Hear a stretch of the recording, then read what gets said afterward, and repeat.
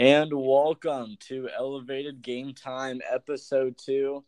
This time around, just Adam Hipsky and Drew Pavon in the house. Mikey Hayden taking a little family vacation. He will not be with us today, but he for sure will be back for Episode 3. But here I am with Drew Pavon, ready to get episode going for you.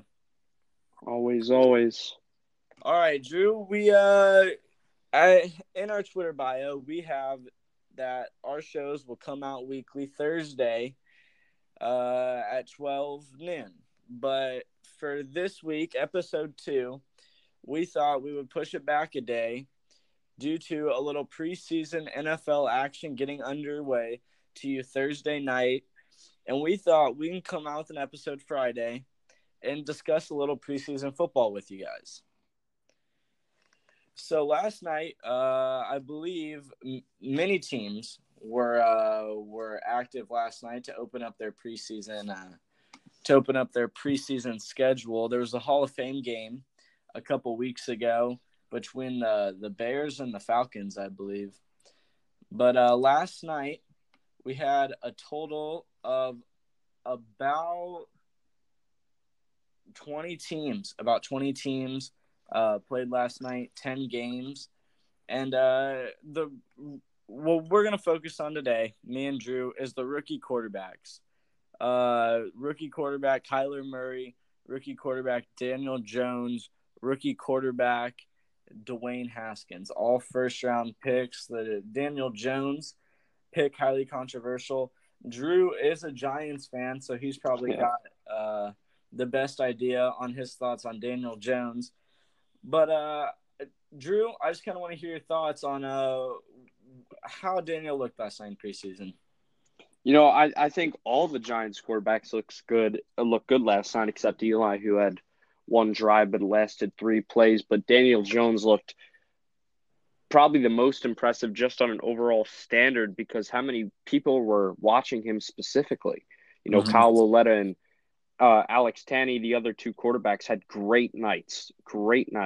But Daniel Jones went 5 for 5, 67 yards, 1 touchdown, and 1 drive, which were great stats for a kid that people were objectifying a lot just because of what he did at Duke. You know, he's the biggest question coming out of this rookie class. What can this kid do? Either the sky's the limit or he's going to crash down, burn, and fall. The question is, does he have what it takes? Yeah, I mean, Daniel Jones, he was the one. I'd say he was definitely the most controversial pick early in the draft. Everyone thought Dwayne Haskins was the most NFL-ready quarterback due to his size and his arm strength. Kyler Murray obviously went first overall and first quarterback overall, and he's small, 5'11". Obviously, doesn't have the arm Dwayne Haskins does, doesn't have the NFL-ready body. But what I want to talk about next is Dwayne Haskins didn't have as great of a night. 8 for 14, 117 yards, 2 interceptions, and got brought down with a sack twice. So my question is, I know Daniel Jones only had 1 drive, and I know Haskins had multiple. But, I mean, and it's the first preseason game, but where does this go on the Giants? I mean, do you think that they made the right decision? Well, like you said, it's preseason. It's way too early to make that call. But right now, you know, it's the rookie jitters. You know, Haskins came out a little nervous, obviously. Jones went out there, went confident. He made that 1 touchdown pass he threw, I thought was a little questionable, honestly, as a football perspective. But, you know, he knew himself. He knew he was able to get that ball into that tight spot, and he did it well, you know. But time will only tell. That's the biggest question with these 2 quarterbacks. All right, and this isn't really, I would say, a football-specific question, but going to our other first-round rookie quarterback, Kyler Murray. Obviously, you know, Elevated Game Time wasn't around when he made this decision, but I feel like it's an interesting enough topic that it's still relevant now. Obviously, Kyler Murray, a top 10 pick in baseball, top 10 went to the Oakland A's, also got drafted first overall in the NFL draft. Do you think Kyler Murray made the right decision? Yes, and look, I think baseball being a first-round pick, you have a bigger chance to make more money, but the chances that you're going to make the majors are even smaller. Everybody knew he was going to be a first pick if he chose football. Yeah. When he won that Heisman, everybody was like, "Oh, this kid has potential. Be go first round, top 5." And then when Arizona got the pick, and then Cliff Kingsbury became the coach, everybody was like, "Wow, this kid can do it. This kid can be the first pick of the draft." Yeah. I think he deserved. I think he deserved it. You know, the height was only the big question with him, but you know that new age of smaller quarterbacks have coming in. Baker Mayfield 6 foot, Russell Wilson 6 foot, but these guys, they're bringing in a whole new era.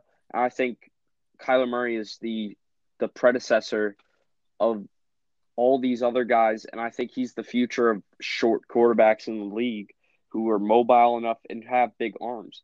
You know, he played well last night. He You know, he did. didn't do terrible. Yeah. You know, I think he had one drive, I believe it was, but he did well. He went 6 for 7 with only 44 yards, and he got sacked once. But still, 6 for 7 completion wise is very good. Yardage isn't right where you want it, but you know, shows promise as a quarterback. The part that I think that makes everyone nervous about him is just his size overall. He's only 5'11", very small, doesn't weigh a ton. And you look at Daniel Jones and Dwayne Haskins have much more NFL-ready starting quarterback bodies. But Kyler Murray, he can move. He fits perfectly with Cliff Kingsbury's offense. And I don't know. Right now, I think he made the right decision. It surely looks like it, especially with last night. Didn't know how we would do. Obviously, it wasn't regular season. Obviously, it wasn't the true starting 11 on defense. But I think he looks promising. And so I'm gonna move on here with another little football because it kind of ties into preseason. And Tom Brady this week signed a 2-year contract extension. And his backup, Jared Stidham, played last night in the preseason, played fairly well, and that's what we're going to get to at the end. But first, I want to talk about Tom Brady's 2-year contract extension. Drew, next 2 years, obviously, Tom Brady's been dominating the NFL, Super Bowl champ as of right now, and has been multiple times the past couple of years. What does this mean for the NFL going forward as he shows that he can still dominate the league? I think it just shows that he's going to be here for 2 more years, and the league better watch out because that's possibly 2 more Super Bowl runs for the Patriots. And that's enough time for Jarrett Stidham, as you mentioned, who we'll talk about in a little bit, for him to grow. But Tom Brady, I think, has got 2 more years left in that tank. I think he's telling everybody, this is what I'm going to do right here. 2 more years, and I'm done. And, you know, he's in the perfect shape to do it. People are saying, oh, you know, this might be the season where he might not do it and, you know, he might not look the best and everybody's going to start to question him. I thought that was his last season last year. Yeah. He didn't look the greatest in the regular season, but he got it done in the playoffs. And he got it done in the postseason and he got it done in the Super Bowl. But that's what he's known for. Yeah, and lost his best receiver too, which kind of made me even more skeptical on what his future would look like. Loses Gronk and loses Chris Hogan to the Panthers. But Rob Gronkowski and Tom Brady are one of the best throwing catching duos in the NFL. And now that Gronk is gone, I didn't know what Brady's future had. But this 2-year contract extension makes me feel like that this is the end for him. This final 2 years. And he's gonna obviously Belichick, one of the greatest minds in football history. And I think the Patriots are gonna make more runs. I think they'll make 2 more runs. I think they'll make the playoffs. I don't think you can count him out. Brady's 42 years old. Looks like he'll wrap up his NFL career by the time he's 44, 45 years old. But the guy's a 3-time NFL MVP, 6-time Super Bowl champion, 4-time Super Bowl MVP. I mean, you just can't think he's going to get washed up in the next 2 years, especially after the guy comes off a fresh Super Bowl champion, you know.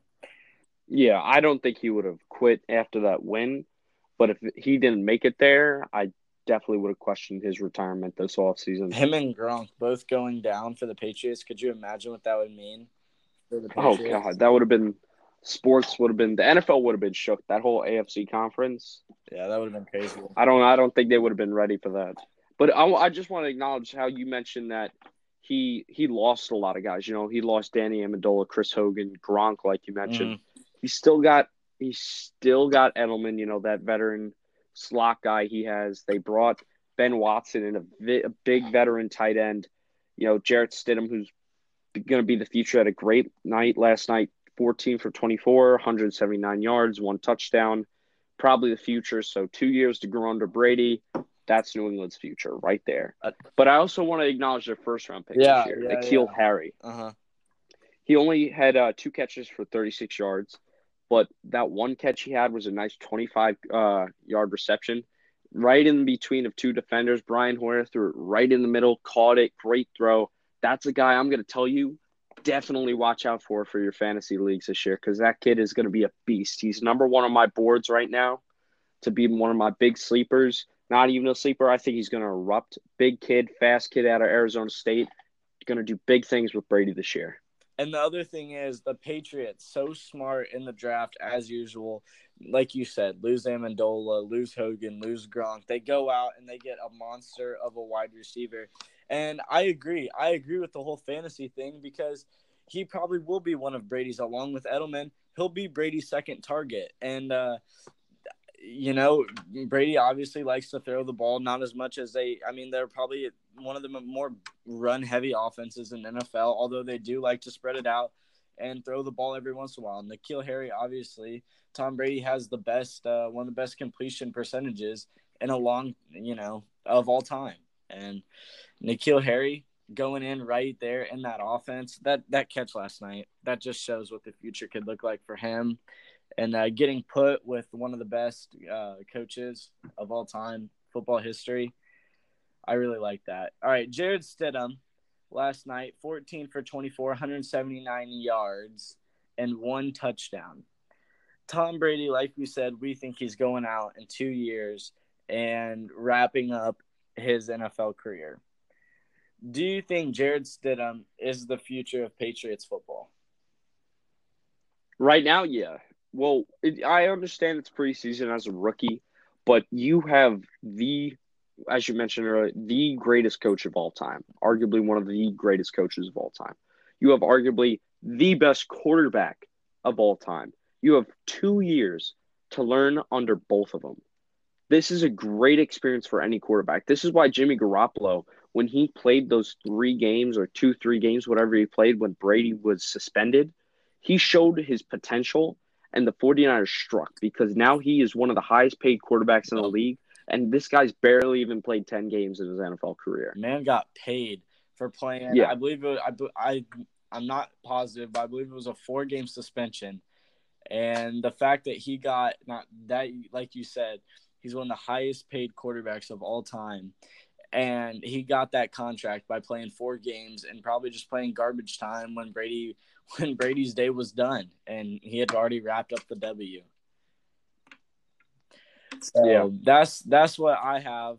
That's what Drew has on NFL preseason action from last night. We thought that'd be an interesting enough subject where we could delay the release of episode 2. So we're going to take a quick break. When we come back, Carmelo Anthony, one of, in my opinion, a future basketball Hall of Famer, why he has not found a team yet. And we'll be right back.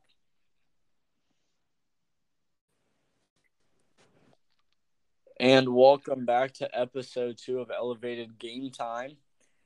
Me and Drew Pavon here. Now back to discussing Carmelo Anthony. Carmelo, in my opinion, a future Hall of Famer. One of the greatest all-time scorers in the game that I've ever seen, at least. Drew, you think he's going to be a Hall of Famer? Yeah, definitely. For what he's done in basketball as a whole, I think he's in the Hall of Fame. 10-time NBA All-Star, 2-time All-NBA second team, 4-time All-NBA third team. In 2013, he was the NBA scoring champion. I mean, that 10-time NBA All-Star really makes me think, how could this guy not be in the Hall of Fame? I mean, you can't. Also, I hate to cut you off, but also the Basketball Hall of Fame is about all basketball. He won a national championship with Syracuse his freshman year of college. Mm-hmm. I think this 100% this guy should be in the NBA Hall of Fame. NCAA Final Four most outstanding player too on that Final Four run that he took. Yep. His number 15 retired by Syracuse. So my question is, why hasn't Carmelo found a team? And I don't think he's washed up. I don't think he is. I think he's old. I wouldn't say old. I'd say older. Obviously, he's only 35 years old.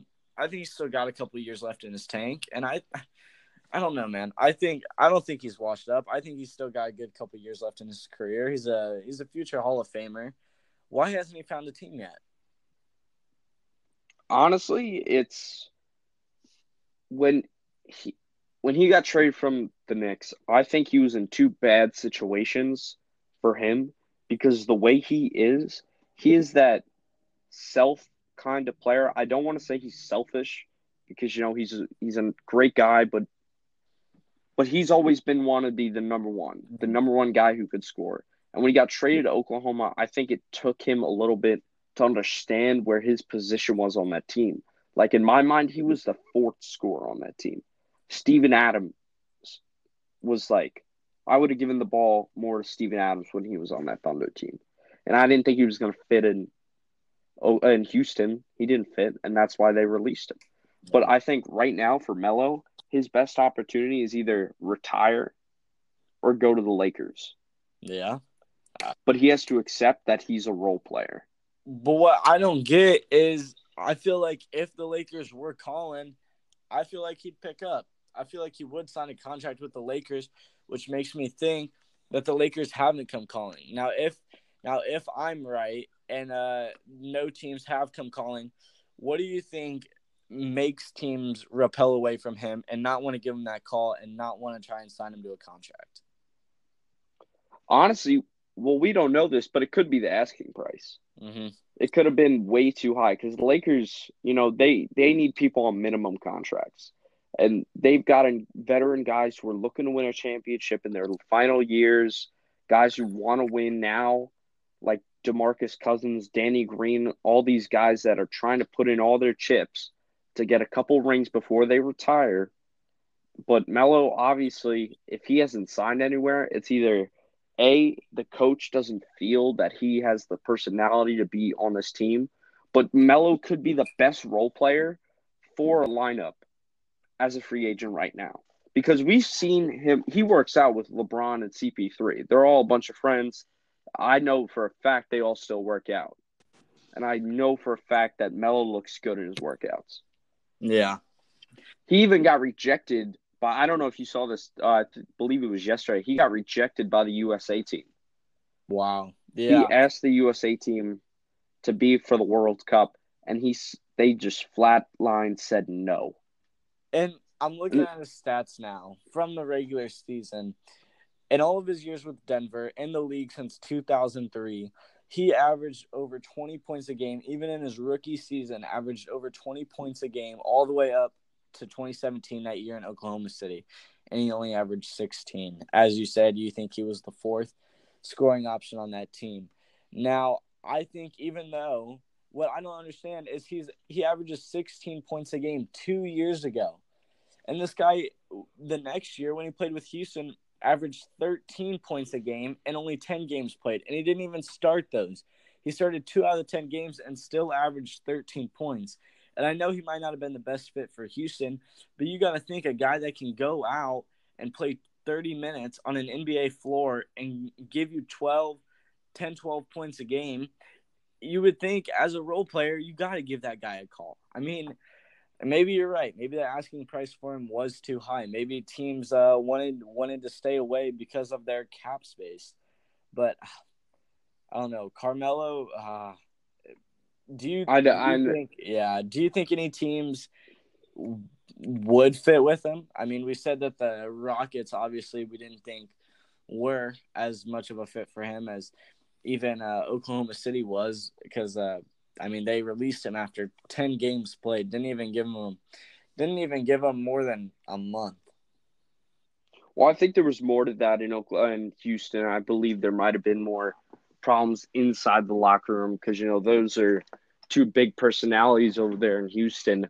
At the time, they had Harden and Chris Paul, and add Melo to that equation. I don't know how that could have went over so well because I heard Clint Capella's has got a little bit of a mouth, but we don't really know everything because we're not in the locker room to hear it. Yeah. But if I honestly had to say one team where he'd fit right now, and I think that's the Lakers. Because like I said earlier, he's friends with LeBron. He could fit in. But you can't tell me that no team would take Carmelo Anthony as the 11th man on their team. That's just straight up crazy. A guy who's never went below 10 points in his life. And I think in Houston, he came to reality and said, okay, I'm willing to sit on the bench. I'm willing to not be a starter. I'm willing to get in there, win a championship, take down the Warriors, all that, and then them just cut him. Yeah. So I think there was a little bit more to that, and I think it was a little of a slap in the face to him. But I think he would have been signed right after he got released, honestly. Yeah. At this point, I think you got to just say to yourself, oh, I'm not that wanted at the moment. Nobody wants me on their team. Even I'm not the player I used to be, I mean, exactly. He isn't. I mean, if all he know could it. come out and say at this point to show how willing he is to be on a team, I'd play for the league minimum. I'd be a bench player. I'd come off the bench. I'd teach young guys, just something to get himself on a team. I mean, at this point. Yeah. I look at the Lakers depth chart right now, and the ESPN's projecting starting lineup for them is LeBron, Danny Green, Kyle Kuzma, Anthony Davis, DeMarcus Cousins. And the backups, the Lakers' backup small forward is Kentavious Caldwell-Pope. Now, if you're telling me that if Carmelo went up to the Lakers front office and said, I know I'm not the player I used to be, I know I'm not going to go out and average 20 points a game, I know I can come off the bench, but I think that I can contribute to this team and help you guys go and win an NBA championship and take down the other team in LA, the other team that shares the Staples Center with them, the LA Clippers. And if he goes up to them, I don't see how the Lakers couldn't offer him a contract. I mean, he can go. He's a scoring option. I mean, let's say Anthony Davis is taking a night off for rest management or for load management to take a night for rest, and LeBron's on the bench. You're telling me you can't put Carmelo in to go give your team a bucket? I mean, I think he could. I think he's still. I agree with you. On paper, this guy should be on an NBA team right now, but I think there's more to why he's not. Yeah, and people have not heard it. I honestly, at this point, it might just be his personality, because I think a team would have taken a chance with him money-wise or just because of the points he's putting up, but it has to be personality-wise. It has to be, a coach doesn't like him, a player doesn't like him. It has to be something like that. Maybe at this point, maybe teams don't want the drama and all the media attention. I mean, maybe a small team in a small market, like let's say, I don't know, I'll just throw out the Charlotte Hornets. They're looking at Carmelo, and maybe they feel like their team, plays better under not as much media attention. And maybe if they do sign Carmelo, then obviously they know that their press conference are going to be hammered with Carmelo questions. And maybe that's what kind of turns teams away from Carmelo. But I'd say obviously our opinions about it, but obviously we wish Mikey was here so we could get his take on it. But that's all we have for Carmelo Anthony. When we come back, we've got a little college football getting underway for us in a little under a month, about 3 weeks away from our opening night, and we're gonna talk a little Heisman with you and talk a little college football. And welcome back to Elevated Game Time, episode 2. Adam Hipsky and Drew Pavon coming to you with our second episode, our last part of our trio. Mikey Hayden out this week, as I said from the beginning of the episode, taking a little family vacation to wrap up his summer before we get back in school. I've already started school, which kind of sucks, but we're here. We're recording for you guys, Adam Hipsky and Drew Pavon, and we've talked a little NFL preseason. We've talked a little NBA, Carmelo Anthony, and to wrap it up, we're going to talk a little college football. and we're about 2.5, 3 weeks away from college football opener. We've got 2 games August 24th, which I don't know if you'll count that as the opener, but if you don't, I'd say about every team is going to be playing on August 31st. So it's exciting. It's exciting times.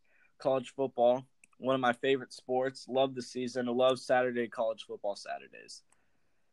So what we're going to talk a little today is a little Heisman Trophy and talk about a couple storylines to look out for this year.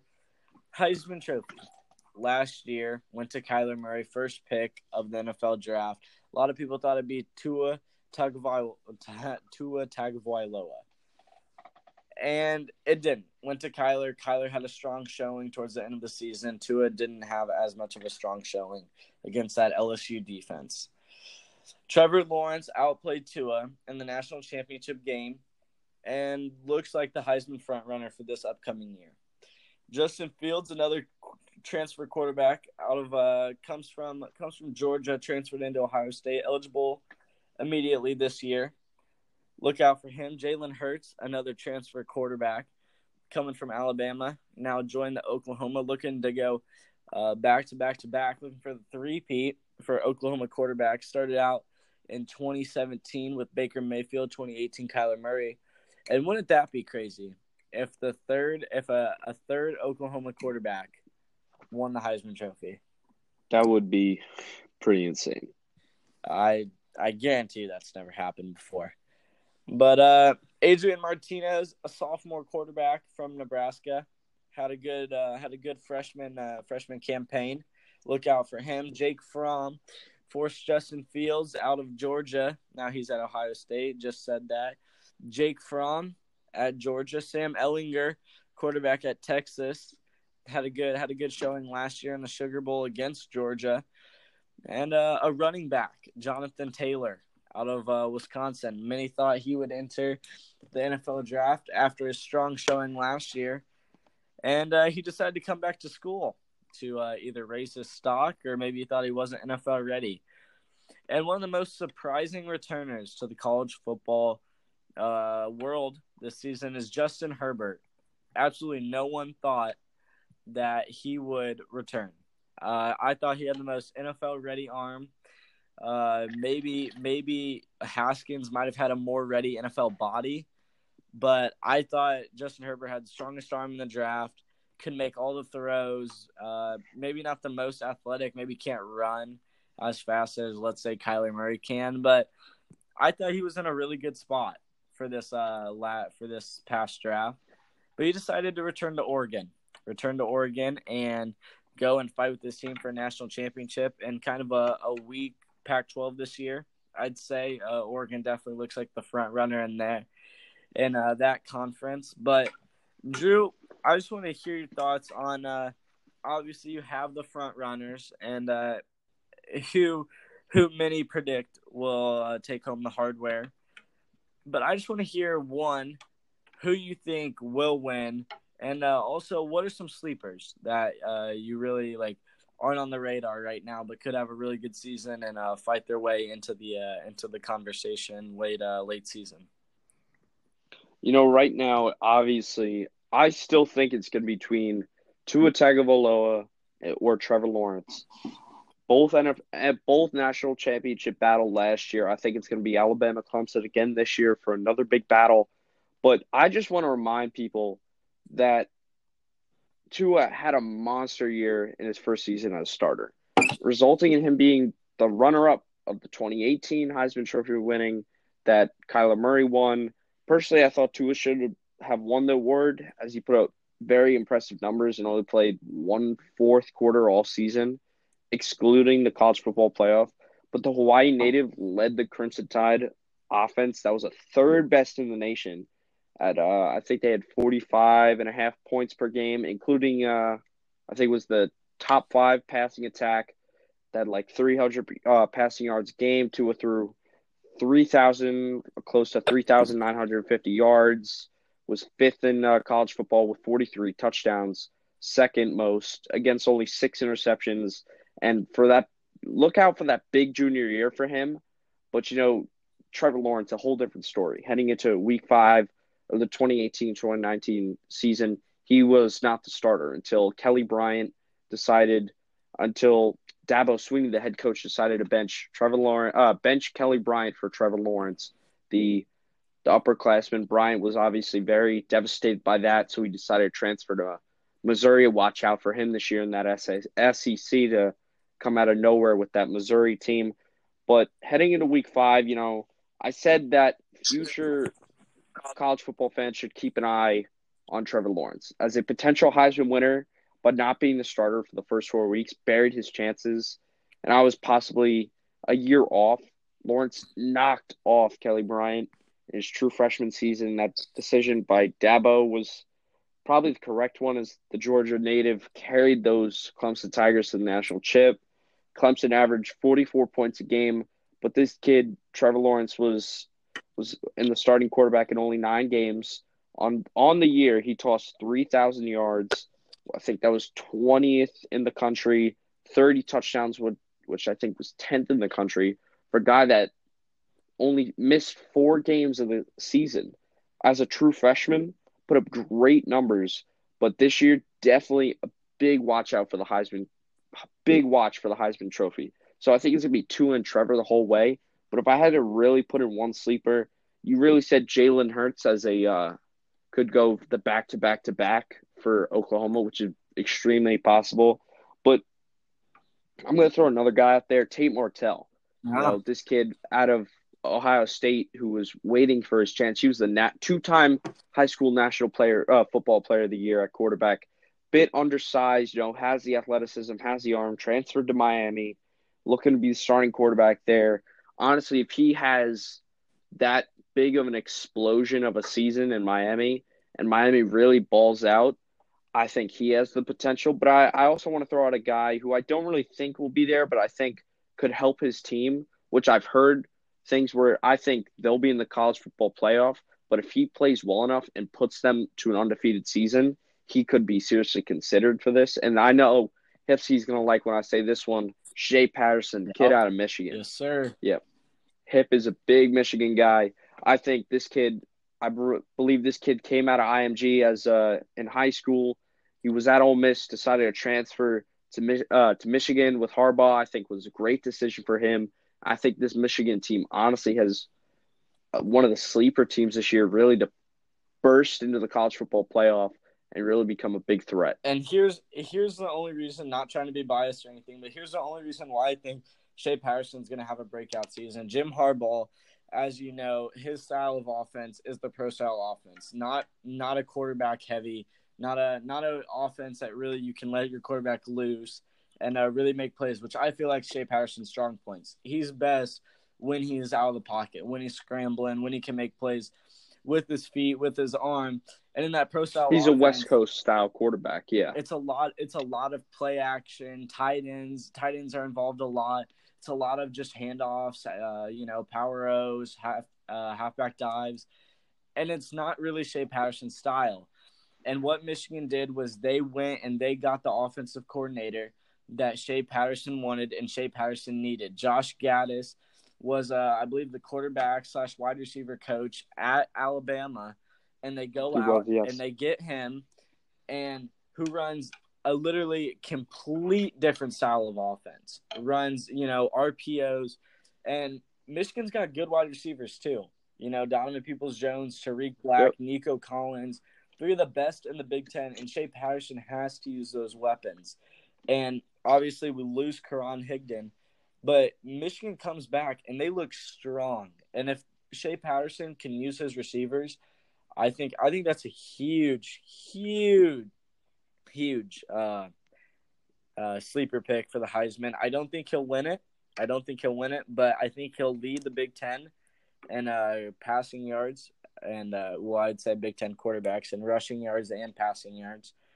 But another guy I want to say, as I guess would be my sleeper, is Ian Book, quarterback out of Notre Dame. I don't feel like they lost as many pieces as what a lot of people are kind of counting them out after they got kind of demolished by Clemson in the college football playoff semifinal. But, I think he'll have just as good of a season last year as he did, or I should say, I think he'll have just as good of a season this year as he did last year.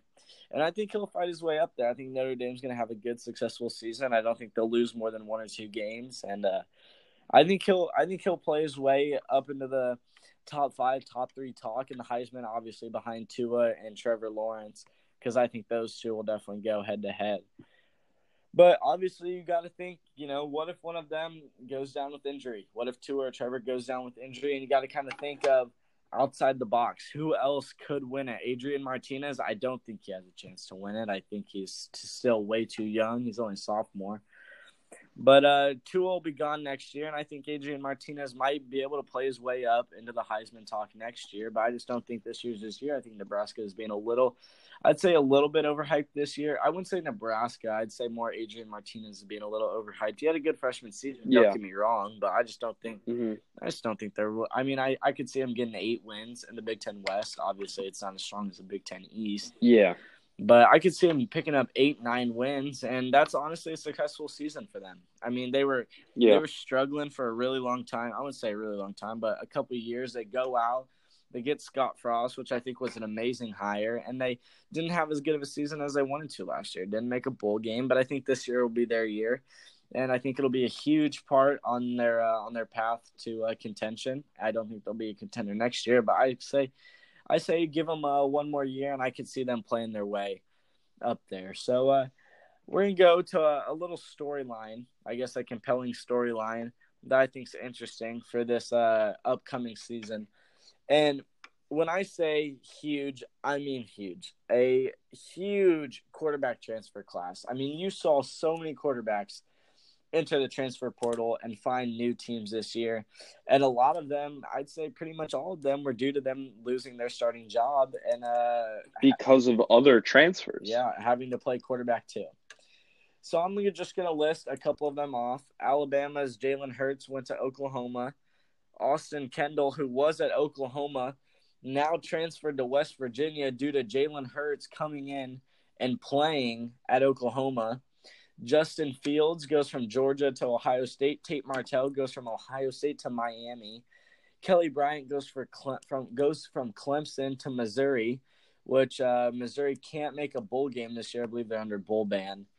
But Jacob Eason, who looked like he was probably going to be the third string, honestly, is now going to Washington. And he transferred there last year, but had to sit out last season.